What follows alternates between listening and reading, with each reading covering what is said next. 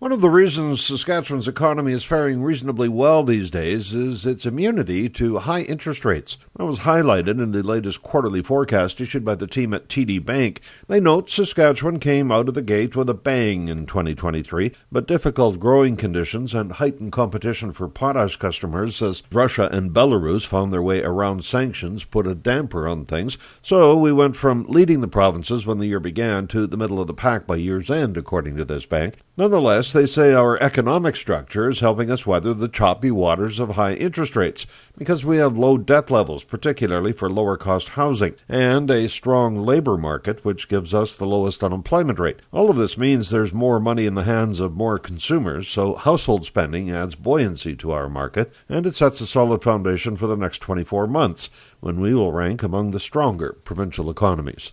I'm Paul Martin.